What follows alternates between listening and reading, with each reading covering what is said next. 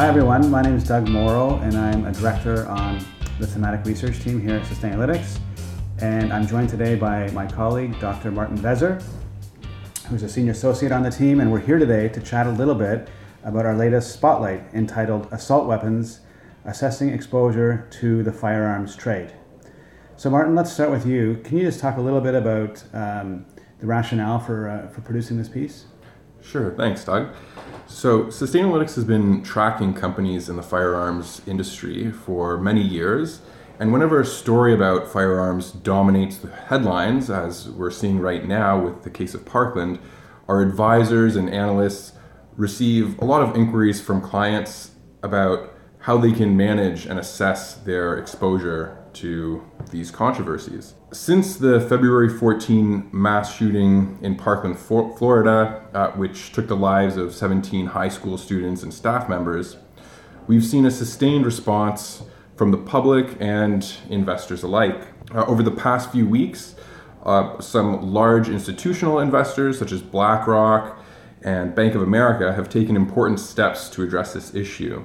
BlackRock, for example, has launched a new ETF and some pension offerings that let clients opt out of investments in the firearm industry.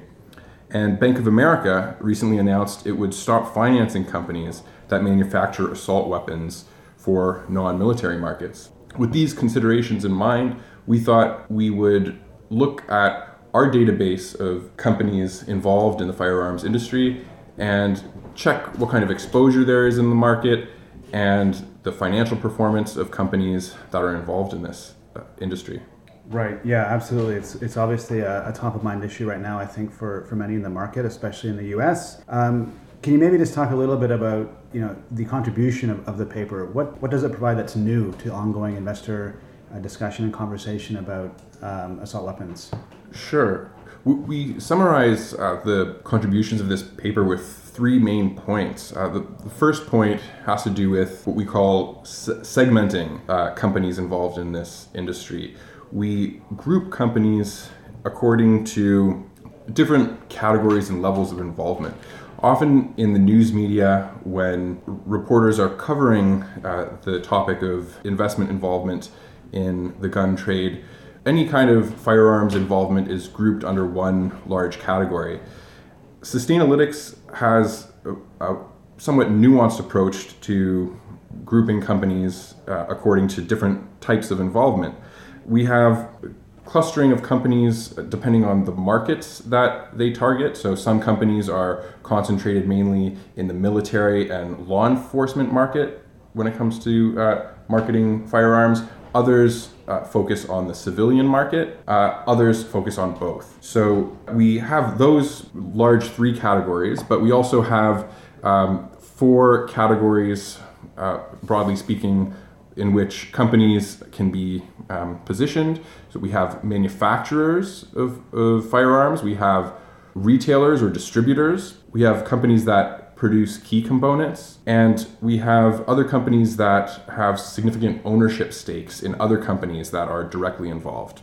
Can I ask a question? So just to sort of ground this, can you give a couple examples of firms who are manufacturers as well as those in the retail space, just to help unpackage these categories? Like what would be an example of a large gun retailer, for instance? Sure. Well, a couple of that have come into the media spotlight recently on the manufacturing and retail side would be American Outdoor Brands. This is one of many companies in the market that produce what is called an AR-15 style semi-automatic rifle. So they are the company that produced the firearm that was used in this particular shooting in Parkland, Florida. Another company that has been in the media for some time is Dick's Sporting Goods. Dick's is a retailer of firearms. It's in the news now for a slightly different reason. It has actually pulled assault weapons off the shelf and will no longer sell them. This was an immediate response from this company to the Parkland shooting. And actually on that point, I should mention this other category that we cover, and that is specifically focused on the civilian market. We look at companies that produce or sell semi-automatic weapons. Well, I should say assault weapons. Semi-automatics are a type of assault weapon. So we have a category of involvement that looks at civilian assault weapons involvement. Right. Okay, great. And then I think something else that we bring is also the revenue threshold, right? Because I know in many of our products there's a threshold test that we use to put companies into different baskets. So can you talk a little bit about how we use that in our analysis of firearms companies as well? Sure. So far we've been talking about categories of involvement. So when we're talking about military versus civilian, manufacturer versus retailer, and so forth, those are all categories of involvement. Level of involvement has to do with the percentage of a company's revenues that are generated by the sale of firearms. We see quite a large difference in the way some companies are involved when it comes to this level of involvement. We also see patterns emerge when looking at companies based on their categories of involvement. So one point that we notice is when we look at the civilian market, we see that all of the retailers in the civilian market generate less than 5% of their overall revenues by selling firearms. This contrasts to the level of involvement of the manufacturers in the civilian market. 8 of the 15 manufacturers that produce firearms for civilian customers generate 50 to 100% of their revenues by selling firearms. This kind of information is particularly important from an investment perspective because we've seen that companies that rely heavily on revenues from the sale of firearms can really feel the squeeze when there's a low demand for weapons. Just recently, there was the case of Remington filing for bankruptcy, and just before it did so, the company was facing slumping demand for its products. So level of involvement is another factor that we think investors should really consider when assessing their exposure to this industry. Okay, great. So I guess to summarize then, what I'm hearing is that this toolkit really allows investors to drill down and figure out, the precise type of exposure to the firearms industry by using all these different types of filters. Exactly, that's right. We have this information stored in a database that our clients can use to develop their own customized screen. So if you're particularly interested in the assault weapons involvement within the civilian segment, you can screen for that particular level or that particular category of involvement. If you want to narrow your focus to companies that have 50 to 100% of their revenues generated by firearm sales, you can also do this with the data that we have. Great. Thank you, Martin.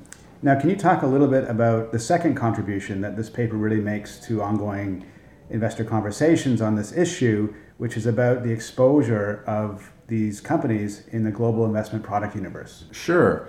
So something we should mention at the outset is when we screen companies in the market, we're looking in this case for publicly traded companies, and we identify 40 of them that are involved in one of the 8 categories of involvement that we mentioned earlier. To address the question of exposure, we scanned a Bloomberg universe of more than 57,000 investable funds, including more than 50,000 mutual funds and more than 5,000 exchange-traded funds, or ETFs. What we found is that 24% of all ETFs and 15% of all mutual funds invest in at least one of the companies in our sample. And to address the conversation about civilian assault weapons, we narrowed our screen to identify exposure to 10 companies that are in the civilian assault weapons market. We found that about 5% of all ETFs and 2% of all mutual funds invest in at least one of the companies in our civilian assault weapons category. Okay, so you're not saying that these products necessarily are substantively involved or invested in these companies. The bar is actually if they have any type of investment in at least one of those companies. So I imagine in a lot of cases, the actual exposure is quite limited, but it's still enough to kind of trigger a yes, as it were, in our analysis. That's right. For the first step, we wanted to see what the percentage of overall ETFs and mutual funds are exposed to any one of these companies. So some of them might have only one or two retailers, others might have a higher percentage of their assets allocated towards manufacturers, and then of course we can segment their exposure down into particular categories of involvement, which we also did, and we also had a concentrated analysis on the assault weapons category. We also looked not only at the percentage of the overall ETF and mutual fund exposure, we looked at how much of these different funds are dedicated to investing in these portions of the market. So for example, with the assault weapons category in the civilian market, we found that some funds on the market hold as much as 10 to 16% of the assets in these portfolios as dedicated to companies in the civilian assault weapon category. Others have a much smaller net percentage of their assets dedicated to this industry, as low as 0.03 to 1%. But remarkably, actually, some of those funds that have a small proportion of their assets allocated to companies in this space have quite a large footprint when it comes to their overall market value. Some funds hold as much as $100 to $500 million in investments in these companies. Okay. So I guess, obviously this is all driven by the framework that you talked about earlier in terms of the different categories. So I think, obviously companies like Walmart, for instance, which is one of the 40 companies, some of those mega cap companies probably account for a lot of the the ETFs and the mutual funds that get caught up in that sample, but I think it's still quite interesting. So would you say the main takeaway is really that in actual fact, the 40 major players, publicly traded players in the global firearms industry are actually more pervasive across the investment product universe than some people might realize? Is that the main takeaway? Yeah, that's the main takeaway from our mutual fund and ETF analysis. We found it quite interesting to see that we had such a high level of exposure, again, that 15 to 24% of the funds that are investable on the market contain at least one of the companies in the set of 40 that we're looking at. Great. Okay, so I think let's take a look now at the last contribution that this paper makes, which is the financial analysis. So of course, many investors, when they hear about assault weapons or the firearms industry, are obviously going to think about the relative attractiveness, as it were, in these companies from a financial return point of view. So I know we did some work in that area. Can you just sort of summarize the analysis and what we found when we took a look at some of the historical share price information? Sure. The first part of this point in the paper that I should mention is we wanted to have a systematic, non-arbitrary way of selecting a group of companies from this basket of 40. So what we did was we analyzed the exposure of the FTSE Global All Cap Index to all 40 companies in our sample, and we found that this particular index holds investments in 21 of the 40 firearms companies that we have. Now, we also looked for exposure to the civilian assault weapons trade, as this is an important point of discussion in the broader market. And this particular index has 5 companies that are involved in this trade. 4 of them are manufacturers, and 1 of them is a retailer. For our financial analysis, we said, okay, let's take a look at those 5 companies that are in the FTSE Global All Cap and see how they've been performing over as long a period as we can find that all 5 companies are in the market. So our time frame ended up being 3 years, and the reason for that is one of the companies, Vista Outdoor, was formed in early 2015. So that will be the starting point of the financial analysis. We ran a total return analysis of all 5 companies over the past 3 years.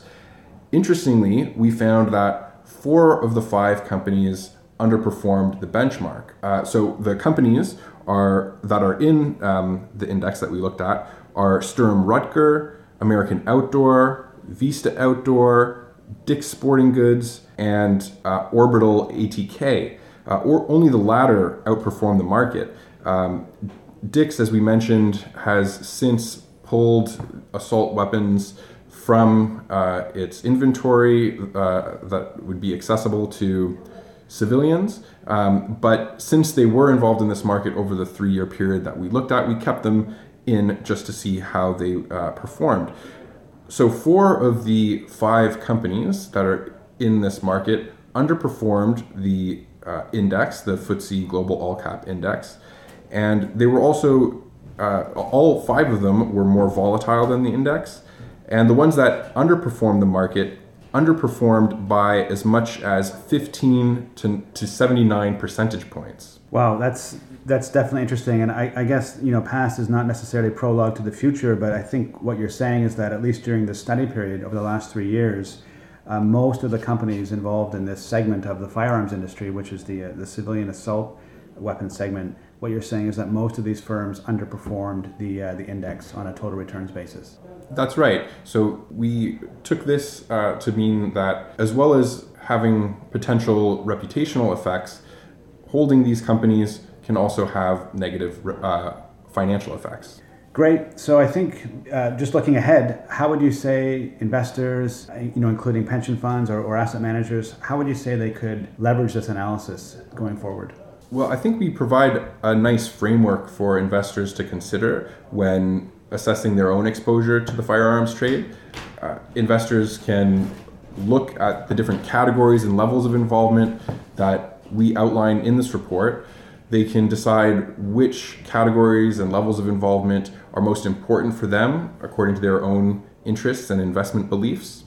And they can run the type of analysis that we did in the financial section to check out what the performance is of companies in other categories and levels of involvement that interest them. We focused on the segment that's involved in the civilian assault weapons category, but you could quite easily run this type of analysis looking at a different basket of companies that have different types of exposure to this issue.